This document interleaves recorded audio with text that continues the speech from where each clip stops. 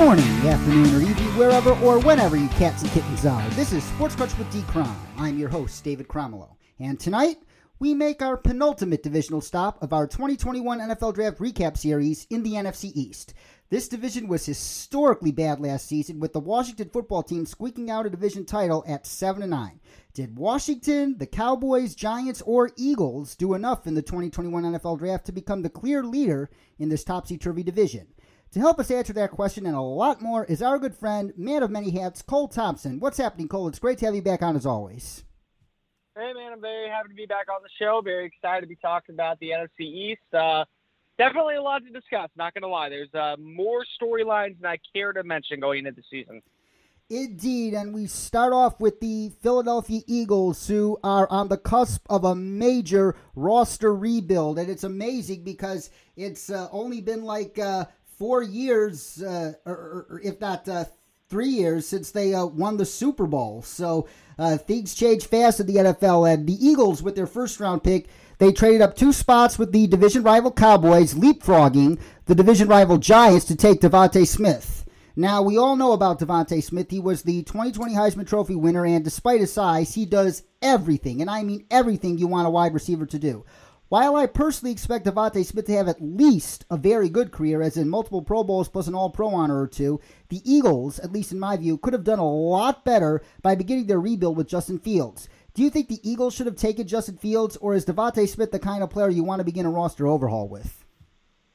You know, I think that there's a kind of a mixed ground. If you don't believe in Jalen Hurts whatsoever, and again, it's really hard to say at this point if you don't believe in Jalen Hurts because they tried to give him an opportunity. He only had 5 starts, but you also used a second-round pick on him in 2020, so you do have a little bit of money and you do have a little bit of experience kind of backing him in. So if you believe that Jalen Hurts can get the job done, I have no problems with them passing on a quarterback here. But if you don't believe Jalen Hurts is the guy of the future, I'm not sure going into next season you're going to be in a good enough spot to get a quarterback that literally has everything Nick Sirianni is looking for in an offense. A guy who can be someone in this RPO system, a guy who can really work well across the open field, a guy who can be very effective on third down efficiency, is very good inside the pocket, and just needs a few mechanical tweaks in the right system to be able to take his game from probably a solid quarterback to, I would say, a consensus top 15 quarterback within years 2, 3, 4 the NFL. So those are some questions that I do have. But with DeVonta Smith, you're getting a clean route runner, you're getting a guy with good hands, you're getting a guy who has great jump ball ability, can win with speed, can win with his route running, is a physical player despite his frame, and if you get him a little bit heavier, I mean, he weighed in at about 178 at the combine or the Alabama's pro day. You get up to about 185. I think that he'll be in a really good spot to be able to make some moves, to be able to solidify himself as a top receiver, and that was a need for Philadelphia. I mean, no matter if it was Carson Wentz, no matter if it's Justin Fields, if it's Jalen Hurts, you need to get a true number one receiver to pair with Jalen Reagor, who is very much known as a vertical option that I would say a more premier possessional route runner. This feels like it was a done deal, a match made in heaven. I thought that was always going to be the pick. I believe that DeVonta was always going to be the guy they considered if they did not go defense. And because both the defensive backs were off the board with J.C. Horn going to Carolina and with Patrick Surtain going to Denver, I think that they had to make sure that they were going to go get their next guy. And the next guy on the list, I think, was wide receiver. You at least now give Jalen Hurts an opportunity to be successful. And with 3 first-round picks, just remember that, there's 3 first-round picks next year if Carson Wentz plays in 75% of games. Maybe there's a way that if Jalen Hurts is not the guy, you can package the deal together to move up into the top 5. If you're already picking in the top 5, you're probably going to be able to land one of these guys like Sam Howell, like a Spencer Rattler, or you could potentially, if his name is cleared, trade all this draft capital to the Houston Texans and go land Deshaun Watson if you feel like you are a piece away being just the quarterback. I think all 3 of those moves can happen, and there is a downside going into next year on the wide receiver class. So to get a wide receiver in this year's class was very important. I think they found a really good one, DeVonta Smith. He can play both the outside, the inside, the slot, a flanker role. He can be an X receiver. He can be a Z receiver. You can play him in a lot of different formations. So I think this is a very good move and one that the franchise needed to make for Nick Sirianni more so than they need to make for Jalen Hurts.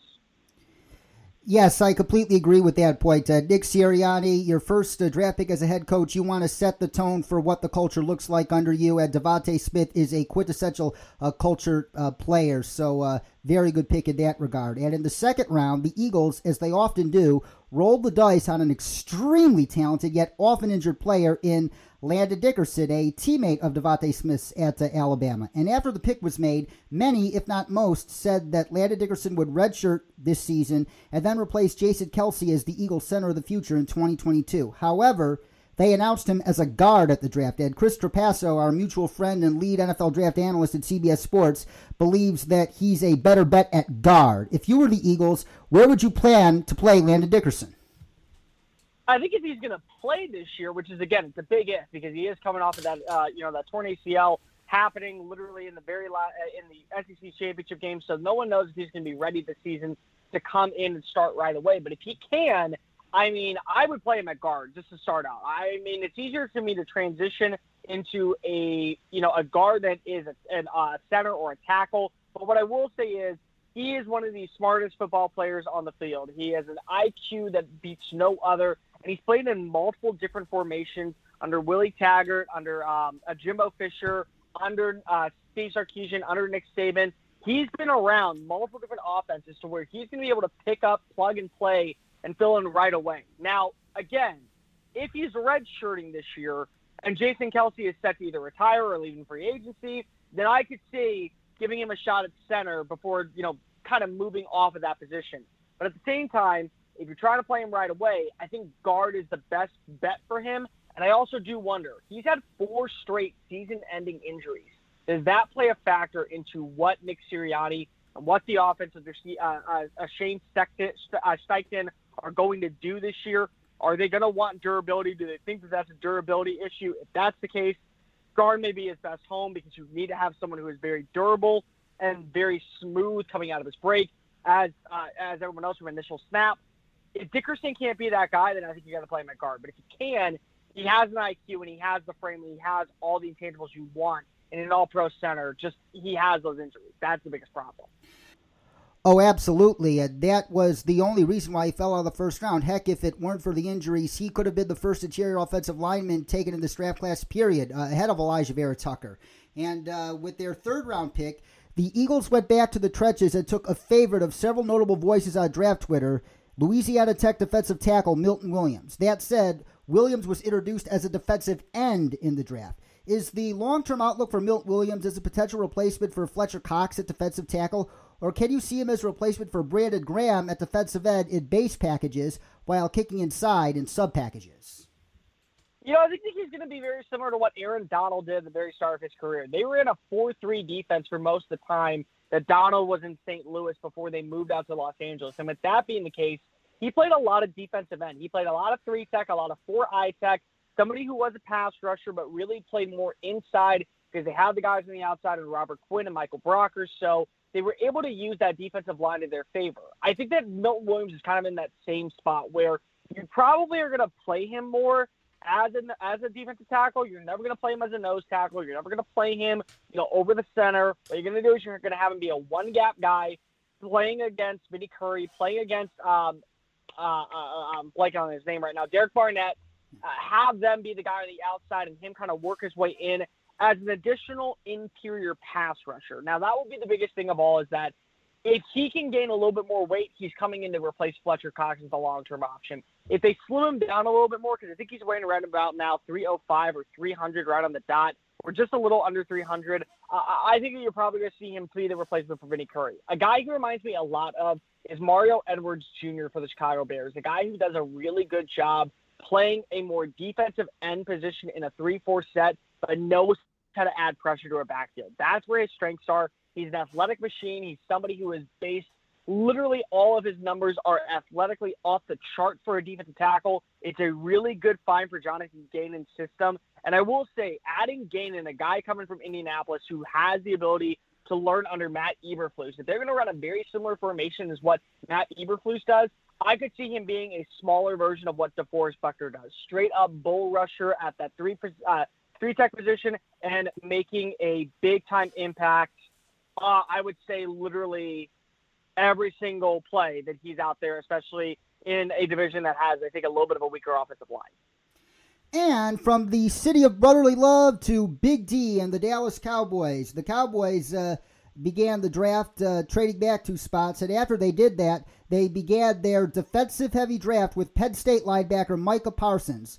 While linebacker was a pretty big need at Big D given Jaylon Smith's inconsistencies and Leighton Vander Esch's inability to stay healthy, several people whose opinions I value did not view Micah Parsons as high as many in the NFL and media did. Did you consider Micah Parsons to be the best defensive prospect in this draft class?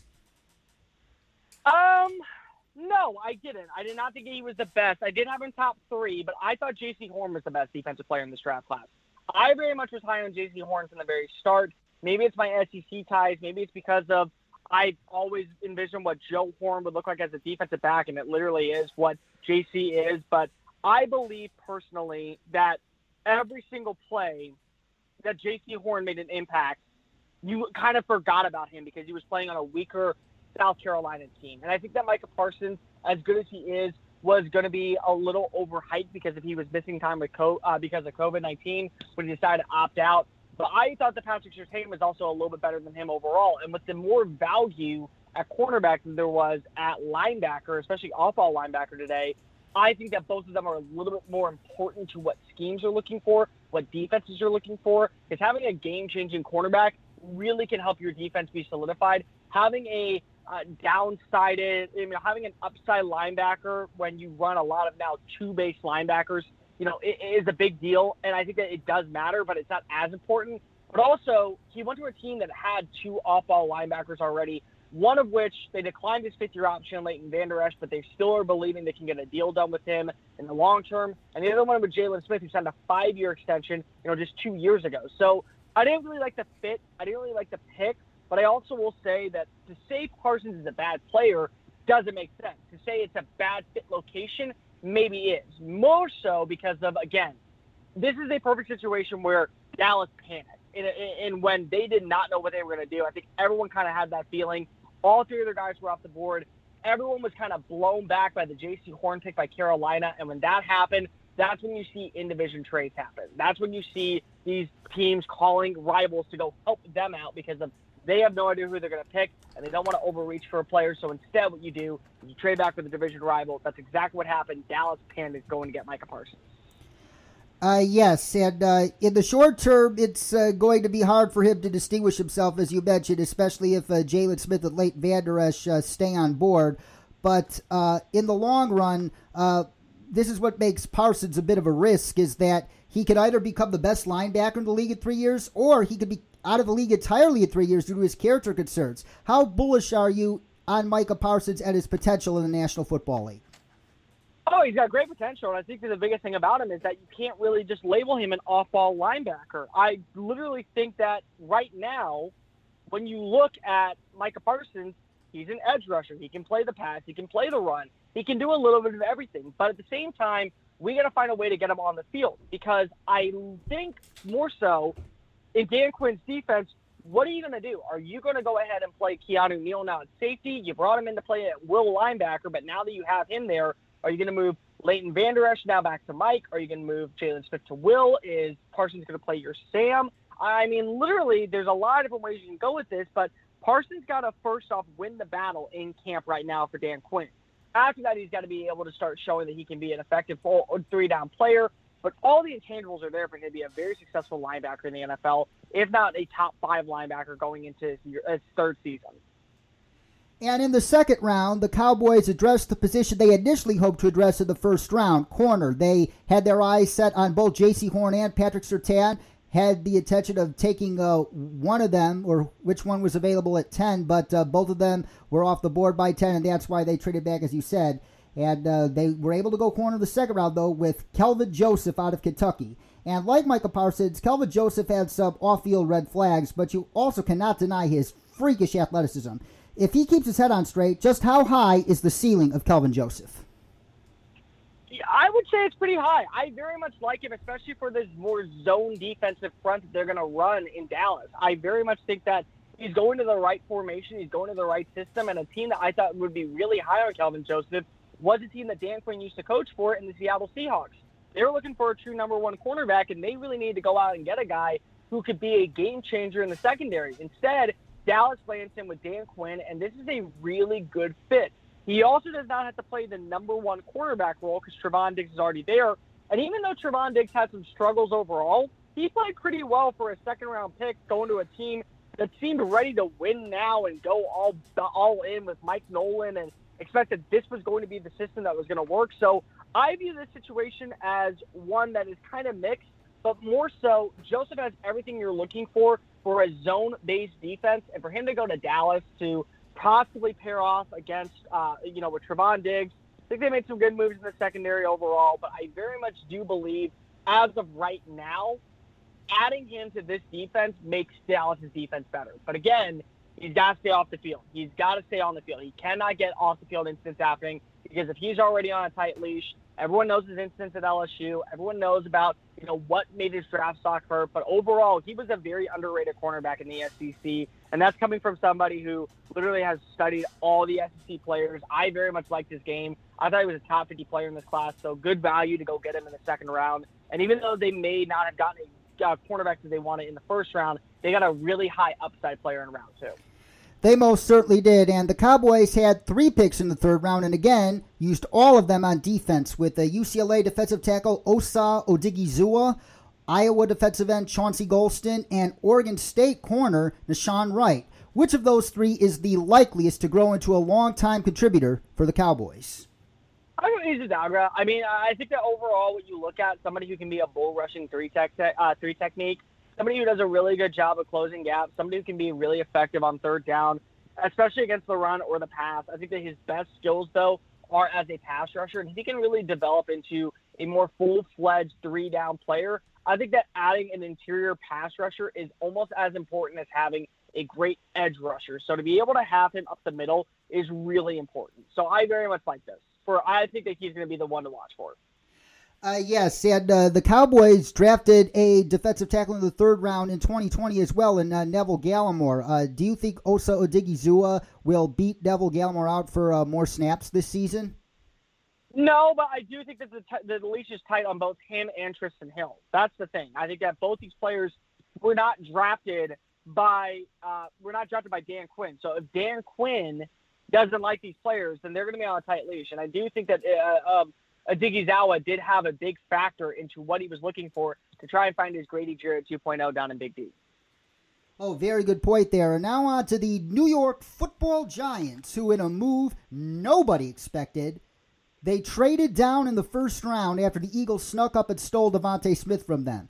They ended up at 20 overall, trading back with the Bears, who obviously went up and got Justin Fields, and they selected another weapon for Daniel Jones in Florida wide receiver Kadarius Toney, and some didn't understand this pick given the presence of Kenny Golladay, Sterling Shepard, and Darius Slayton on the roster, but what those people either forgot or just don't know is that Florida didn't list Toney at any position.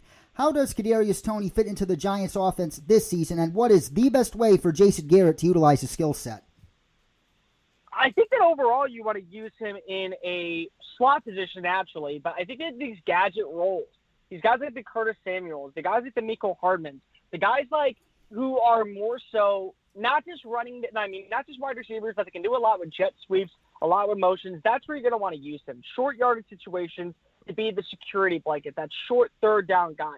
I think if you really build that way, you're going to have a really good formation to where you have a good slot receiver in Sterling Shepard. You have a good vertical threat in Darius Slayton. You have a very good possessional receiver in Kenny Golladay. So you have some weapons. Then you have a flex tight end in Evan Ingram, and you have a regular tight end in Kyle Rudolph. So to be able to add a guy like Kadarius Toney and that speed, that pure adrenaline speed that really is dangerous in that second and third level defenses, that's where I think Jason Garrett's going to be able to get the most out of him. And I think that's really good is that Toney doesn't have to come in and be the big big name in his year one. They have Sterling Shepard already there. He's going to be a guy who is used in a meticulous way, and that way is going to make New York's offense even better for Daniel Jones in year 3.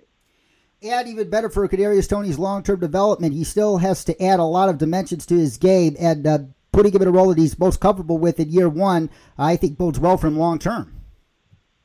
Yeah, I would say so. I think that having that that backing support and allowing him to find his niche, not having to be the X factor on a team year one in the NFL, is really going to do dividends for him.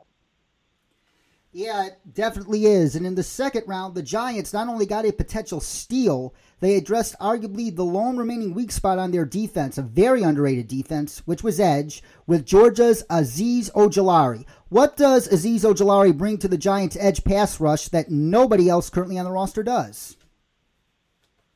I think he's just straight up a good pass rusher. I mean, you got to look at this defense under Patrick Graham. They're trying to find guys who are a little bit more faster. They're trying to find guys who are a little bit more effective on third down, guys who can play the run.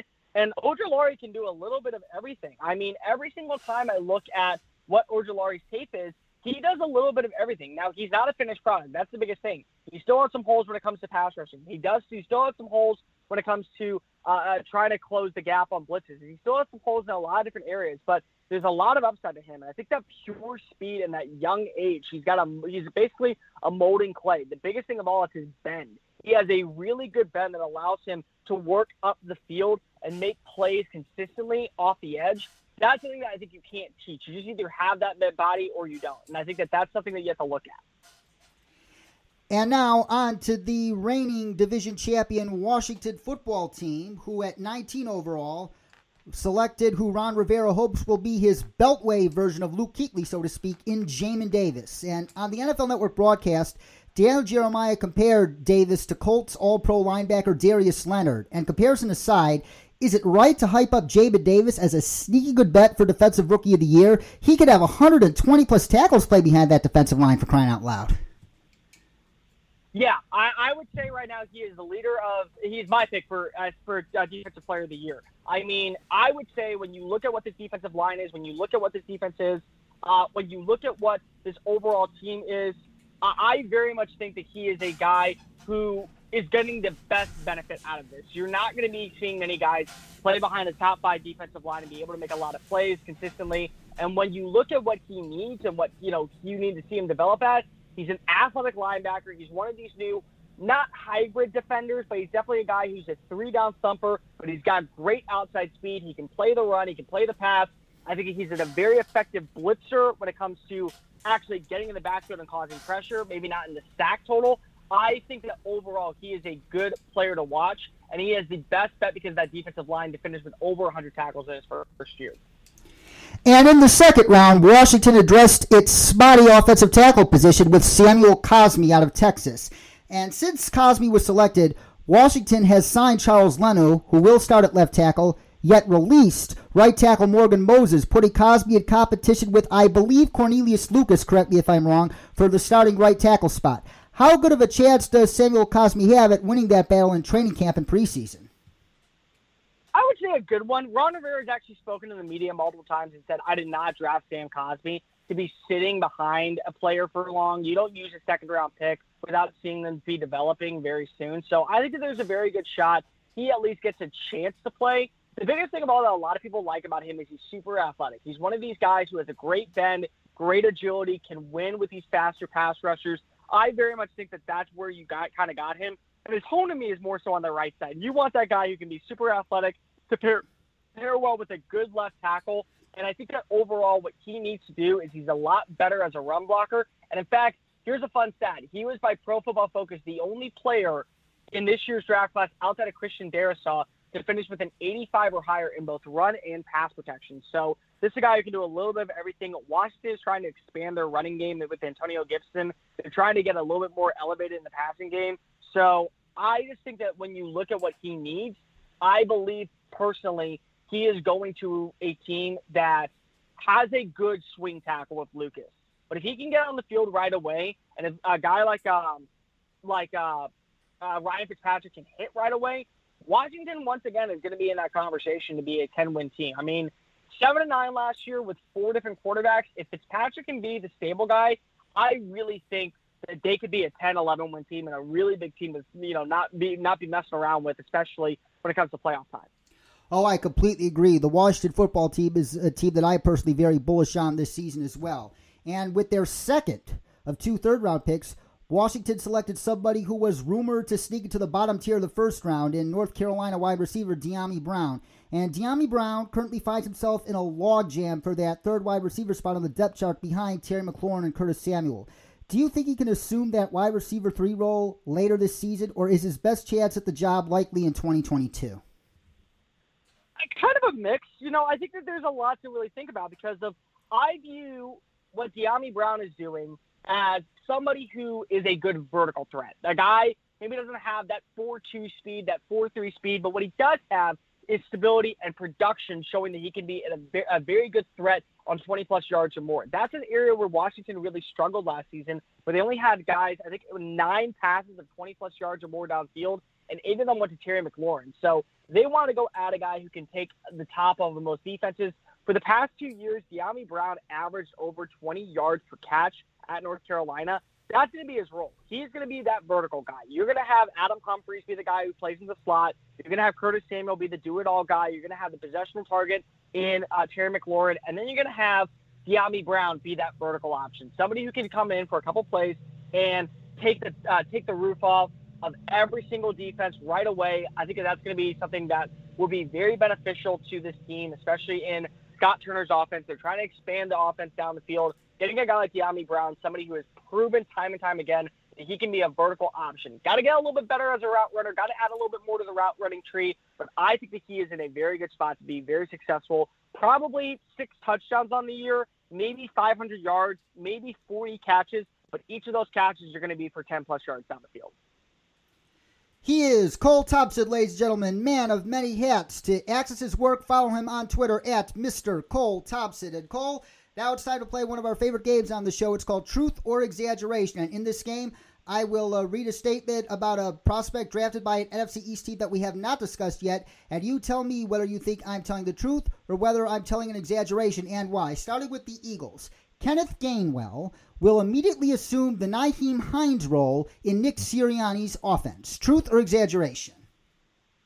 I don't go right away, so a slight exaggeration, but that's why they drafted him. They got the guy to be the Nyheim Hines for Nick Sirianni. Again, look at what Hines did the last 2 years when Sirianni was the play caller in Indianapolis. Great weapon, great guy who works well in the open field and can add a little bit to special teams. So that is going to be his role. But I do think that they are going to use a multitude of players in that backfield, and that will be his only role for this new offense under Nick Sirianni. I definitely think that there's a little exaggeration, but not as much as many people probably are thinking. And on to the Giants. Aaron Robinson will find himself buried as the 5th or 6th corner on the Giants depth chart all season long. Truth or exaggeration? Exaggeration for season long, but not exaggeration for the start of the year. They're still believing in Sam Beal. They're still trying to figure out what they have with other guys. They still have James Bradbury on the roster. So I do wonder what they are going to do and who they are going to trot out week 1. But I do think you don't use a 3rd-round pick on Aaron Robinson if you do not believe that he can be a guy with a lot of upside and potentially even starting potential going into the end of the season. So exaggeration for the season as a whole, not exaggeration for the start of the year. And moving on to the Cowboys. If Dallas is unable to re-sign Michael Gallup after this season, Simi Fehoko will take its place in 2022. Truth or exaggeration? For now, I say true. This is a guy who plays the game very similar. Got a very good speed, got some ability to be more of a deep threat for this offense, a guy who can work well on the outside, a guy who has some physicality to him. I think that they're going to try to make him the Michael Gallup, but I do think that they're going to want to see something out of him in this season before saying we are going to make him the next Michael Gallup. So truth with slight exaggeration based on how his role will work in 2021. And last but not least, with the Washington football team, Benjamin St-Juste will eventually become the 3rd corner on Washington's depth chart and thus a de facto starter at some point this season.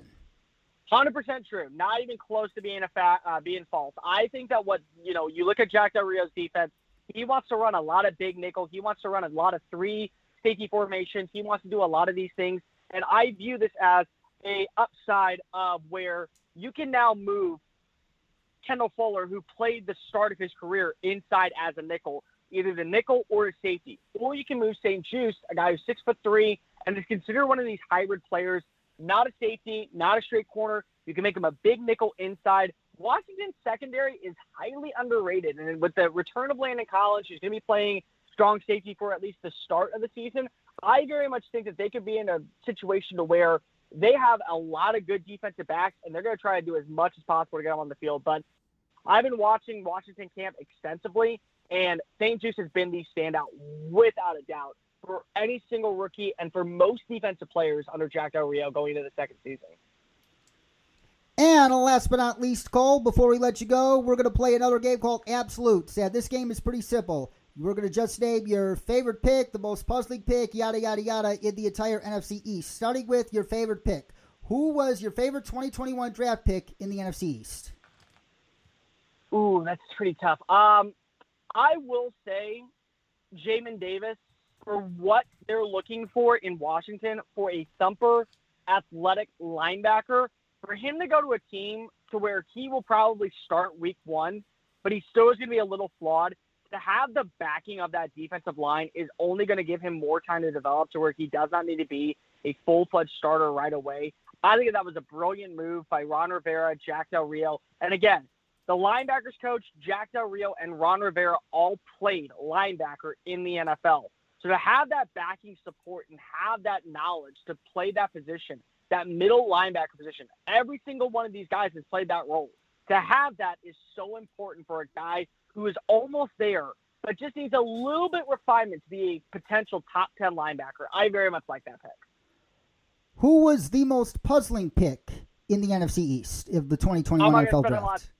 I'm not going to spend a lot of time on this. It's Micah Parsons. I mean, I get it. I do. But that is a panic move. When you trade with an in-division rival, when you have to go out and make a move to go get somebody, and you add a linebacker, which also you added Jabril Cox for that reason. So you added even another linebacker when you had these linebackers on staff. That was the biggest puzzling move of all. I would have gone with Greg Newsome at that point, and even though it would have been an overreach, I still would have gotten my cornerback of the future. Who was the biggest day 3 steal in the NFC East of the 2021 NFL Draft? You know, from everything that I'm seeing on camp right now, I got to go with John Bates. I very much think that John Bates is going to be a really quality number 2 tight end in Washington. And what I like about him is that he's got good hands, he's a good blocker, and he can make a lot of plays in the flex position as well. So you have Logan Thomas and you have John Bates. If you're playing a 12-man personnel, you now can have a 2 tight end formation that allows you to run the ball a little bit more. It allows you to be a little bit more creative on offensive play design.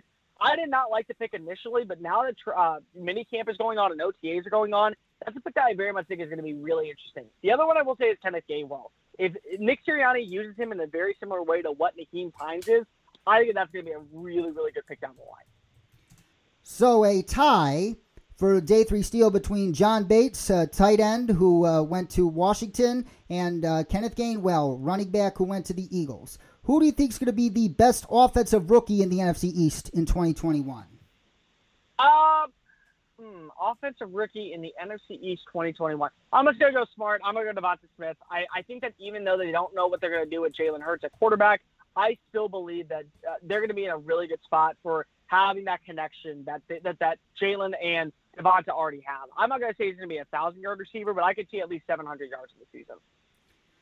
And last but certainly not least, how about best defensive rookie in the NFC East in 2021? And we've beaten the Jamin Davis horse to death, so to speak. So if you could think of anybody other than Jamin Davis for that distinction, who would it be?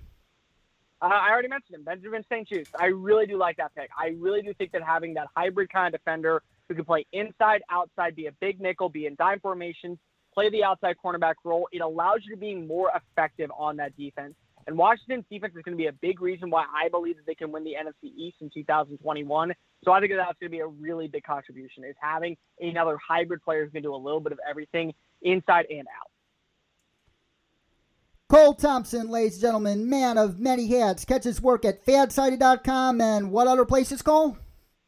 SI.com.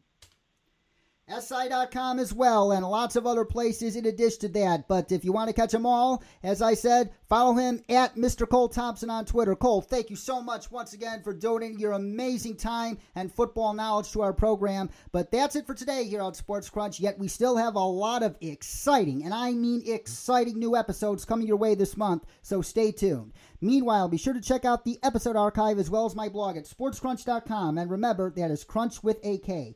And if you enjoy these podcast episodes, please consider leaving us an iTunes review and donating to our Patreon at patreon.com/sportscrunch so we can improve our iTunes ranking and afford to produce even more shows with awesome guests like Cole. You can also follow me on Twitter at dcrom59 or Instagram now at sportscrunch with dcrom.